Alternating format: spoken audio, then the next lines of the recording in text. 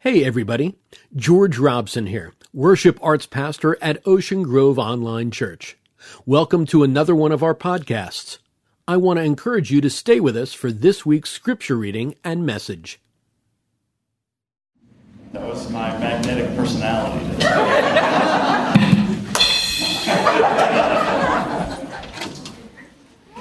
All right.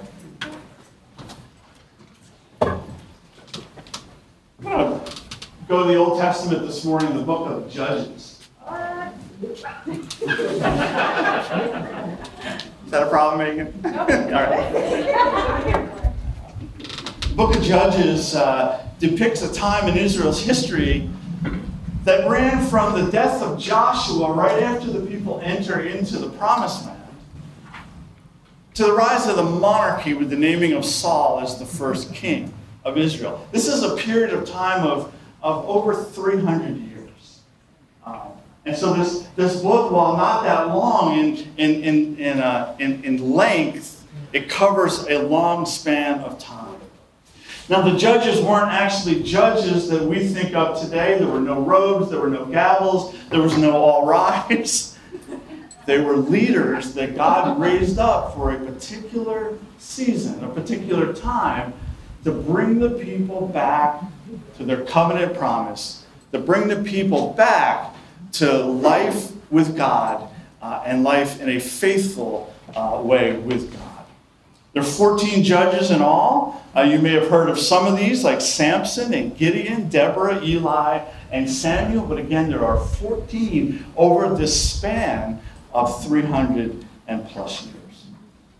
Now I'm going to read the scripture that's in the bulletin. You're welcome to follow along. There's going to be a lot of redundancy in what you hear or what you read, and that is on purpose this morning. Because although this lasted 300 years, Israel as a people were stuck in a cycle of disobedience, which then led to foreign oppression, which then led to cries of distress to God for deliverance, and of course eventually led to deliverance. And so as I read these verses from the book of Judges, listen for that redundancy. And as you do, remember, again, this is taking place over a period of 300 plus years. Here we go. The Israelites did evil in the eyes of the Lord. They forgot the Lord their God and served the Baals and the Asherahs. Again, the Israelites did evil in the eyes of the Lord. And because they did this evil, the Lord gave Eglon, king of Moab, power over Israel. Again, the Israelites did evil in the eyes of the Lord now that Ehud was dead.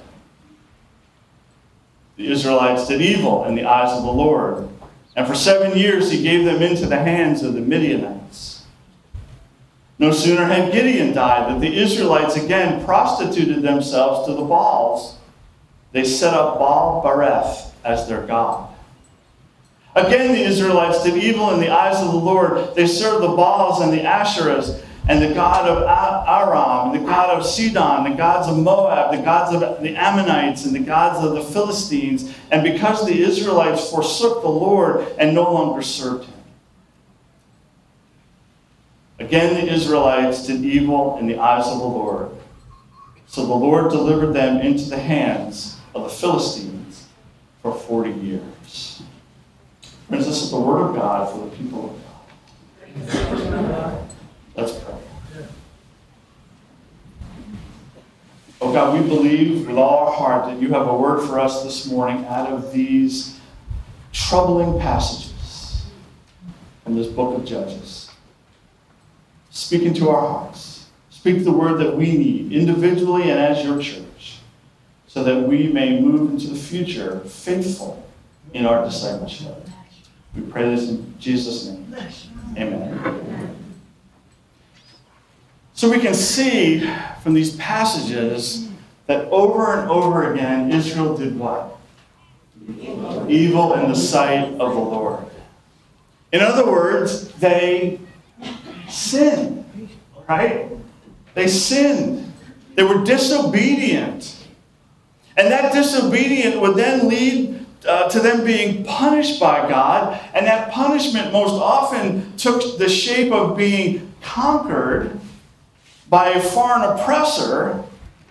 And that would go on for years, and then after years of living under the thumb of an abusive regime, they would then cry out to God. God would hear their cries. God would raise up a judge or a leader.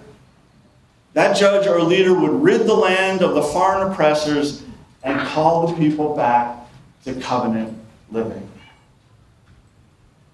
You know, when you look at a back of the shampoo bottle, it says, wash, rinse, repeat.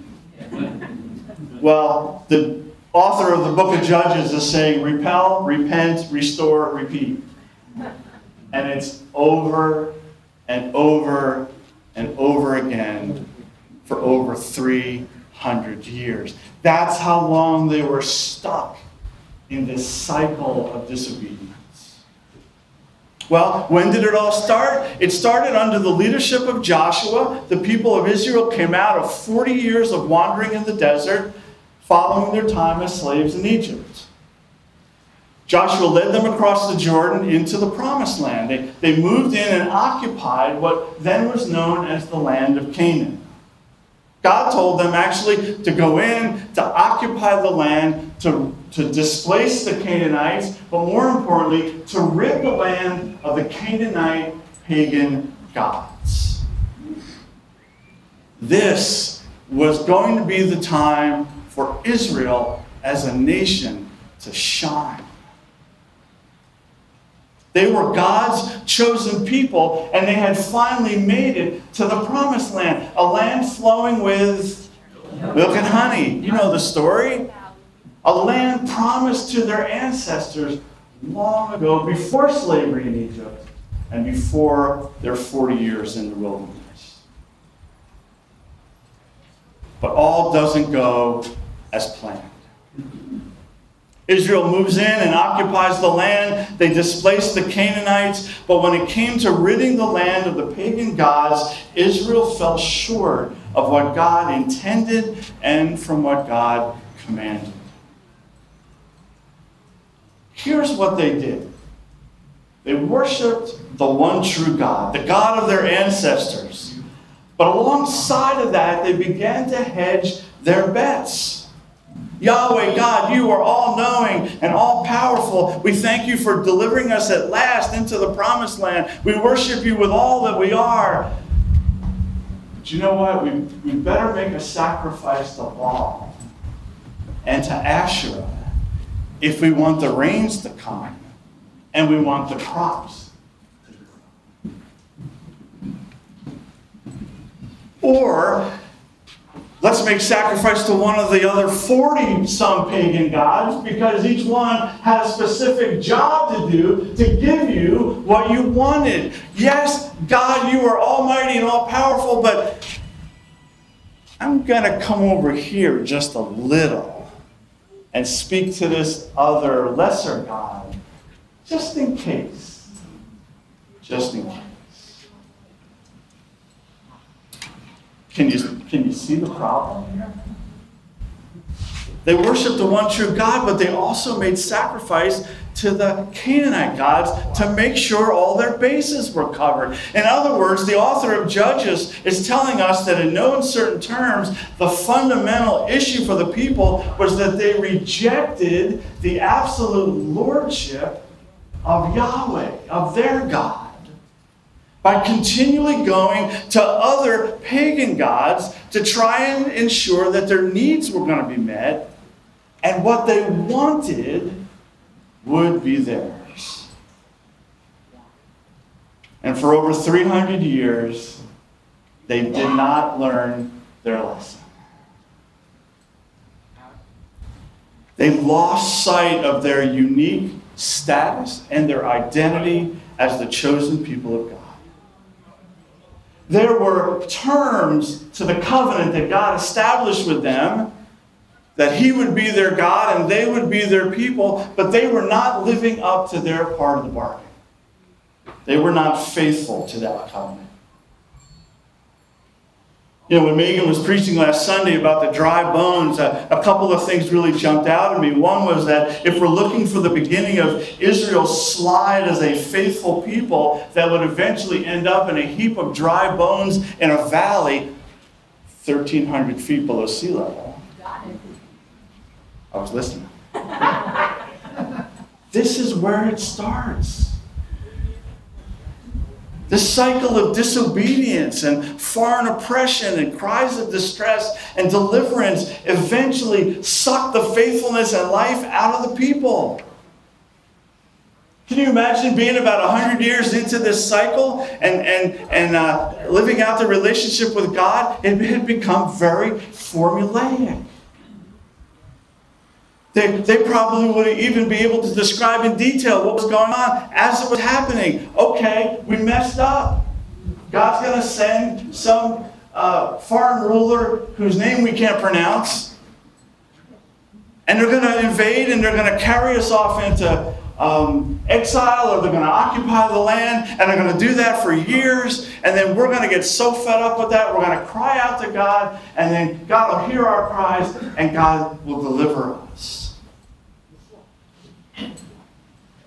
And then we'll all live happily ever after.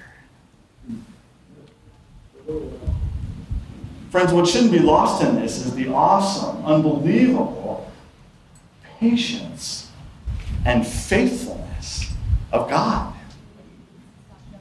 He put up with this for over 300 years. And that's pretty amazing in itself.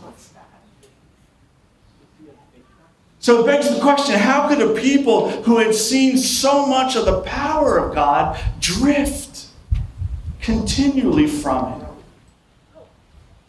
I want us to pay particular close to these 2 points that I'm about to make, because I think they have something to say to us today as disciples of Jesus Christ. How did they drift far from God? Well, one is they lost fellowship with God because their obedience was incomplete. Did you hear that? They lost fellowship with God because their obedience was incomplete. They were obedient, but only up to a point.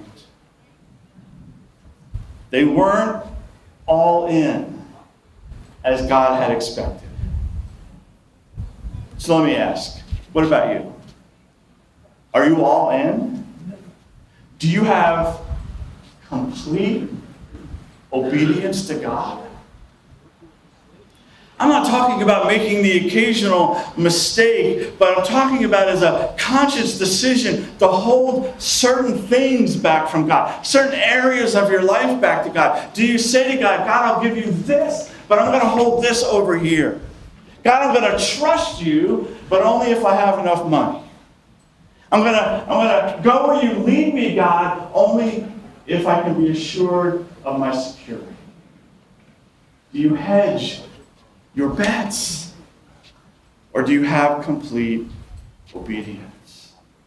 When we hold things back from God, we are robbing God of His lordship over our lives. Do we worship God but hedge our bets by looking to other lesser gods to see us through? Friends, these are not easy questions. Secondly, they drifted far from God because they rejected the Word of God. They began to look at life the way the Canaanites did. Instead of being controlled by the truth of their scriptures, they were controlled by the opinions and the impulses of their sinful nature. Because I don't know if you picked up on it, and it's even more apparent when you read all of the book of Judges. They didn't merely fall into sin and break some of God's laws. They threw themselves into idolatry to other gods, which friends, that is the worst sin of all. If we can start to rank them, I don't know if we can do that or not, but that's a dangerous place to go. The greatest sin, perhaps, is to turn our back on the living God to serve man-made gods. So God's response was to give them over to the consequences of their sin and their rebellion. It says in Judges, and the anger of the Lord was hot against Israel. So he delivered them into the hands of plunderers who despoiled them. And he sold them into the hands of their enemies all around, so they could no longer stand before their enemies. One biblical scholar put it this way: God's anger is not the petty anger of hurt feelings, but the holy anger of a righteous response to sin. It is the revulsion of a perfect God against evil, wickedness, and sinful rebellion. Tough stuff. But here's some good news. I've learned that when my own heart wanders away from God, I can count on God to fight to bring me back. I want to make sure you heard that. When my heart wanders away from God, I can count on God to fight for me to win me back. If I become proud and self-assured, if reading God's Word and spending time in prayer seems like a waste of time, God will step in and deal with me. Amen? Amen. I might not like it as I'm going through it. I'll be fully transparent about that. But God will always fight against us for our own good. I know you didn't hear that. God will always fight against us for our own good.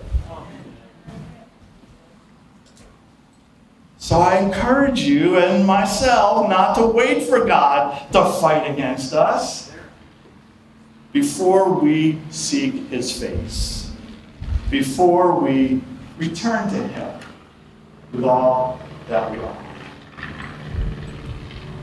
So here's 4 action steps we can take that I believe are from God to help us break our own cycles of disobedience. The first is ask Jesus through the power of the Holy Spirit to deliver you.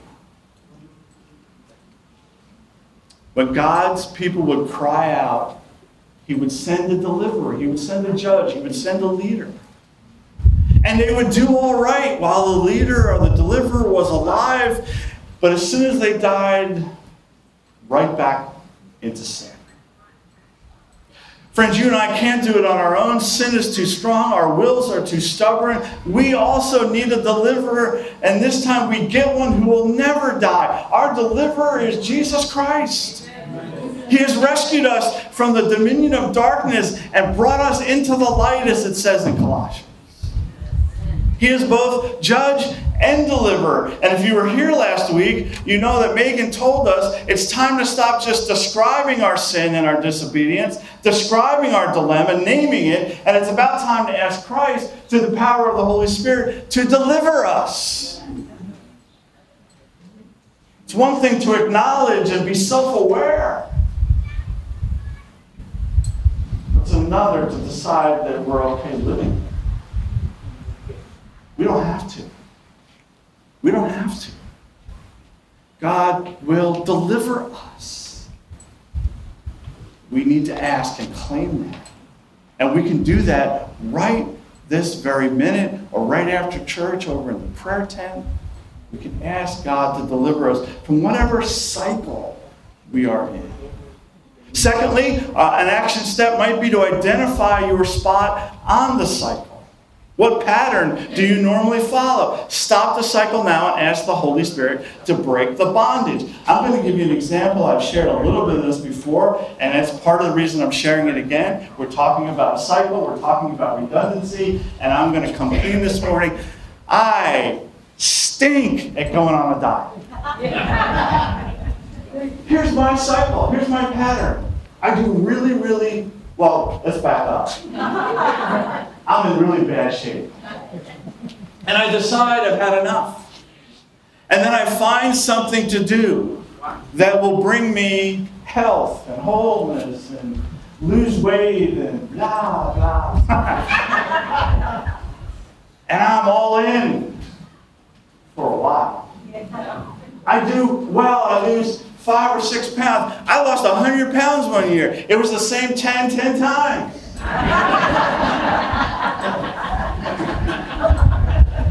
I need God to deliver me from that cycle. But right, we do good for a while, and then we fall back and it all happens. And we even think, I got this in my back pocket now. When I get so bad, when I get so heavy, when I get so uncomfortable, I can pull this out again and do it all over again. I think the Israelites were doing that. We know God will show up. We just got to go through this cycle again and we'll be okay. Identify your spot on the cycle and ask God to help break the bondage through the power of the Holy Spirit. Number 3, identify the enemy that you have allowed to remain in your life. It's time to recover lost ground. Don't let the ites rob you of your inheritance. Every time we don't deal with disobedience at its beginning, the cycle seems to take longer and longer to break, and grow more intense, and the consequences perhaps become more severe. Friends, ask God through the Holy Spirit to help you get rid of anything that is tripping you up. Call out to God with a sincere heart and expel the enemies of your soul, and that will begin to break the cycle. And fourth and finally, allow the Lord to occupy every area of your life. Don't hold anything back. Jeremiah 33:3 says, "Call to me, and I will answer you.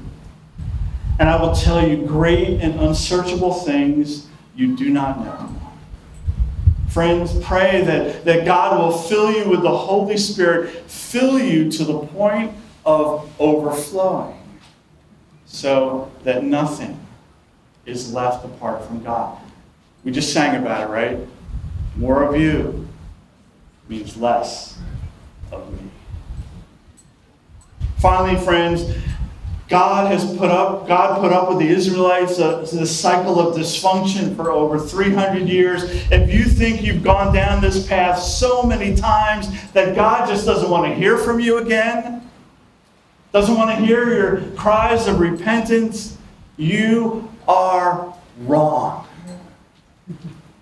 God, through the power of the Holy Spirit, will break this cycle in your life. Instead of rebel, repent, restore, repeat, it will be rebel, repent, restore, and rest in the arms of a loving God. Not for a season, not for 300 years, but for an eternity. Thanks be to God. Amen. Let's pray together.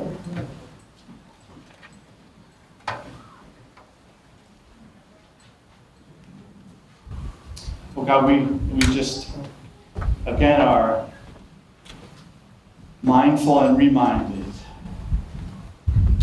that you have a desire for each and every one of us.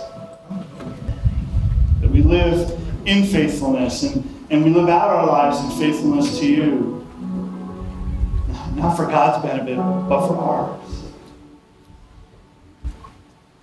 We're reminded when the scriptures say that he who began a good work in you will see it through to completion.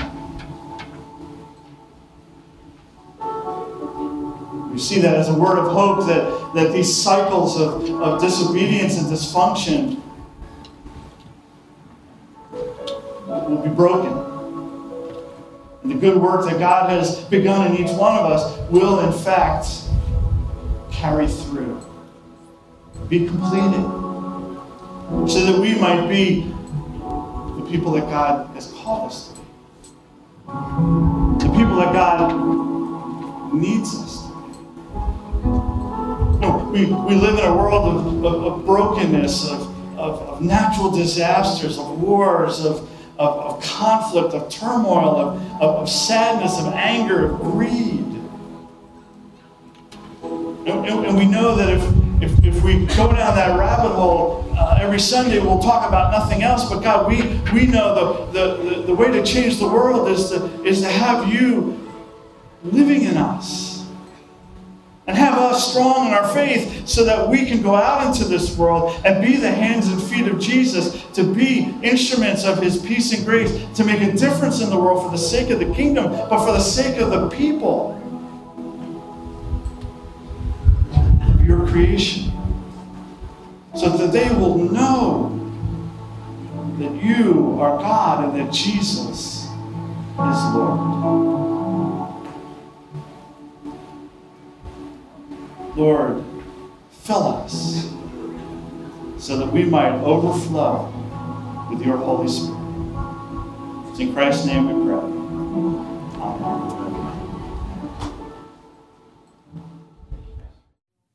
We really appreciate you staying with us this time around. Remember, you can always search out other podcasts from OGC by looking up Ocean Grove Church, or type in oceangrovechurch.com/podcast ? Format equals RSS in your player of choice.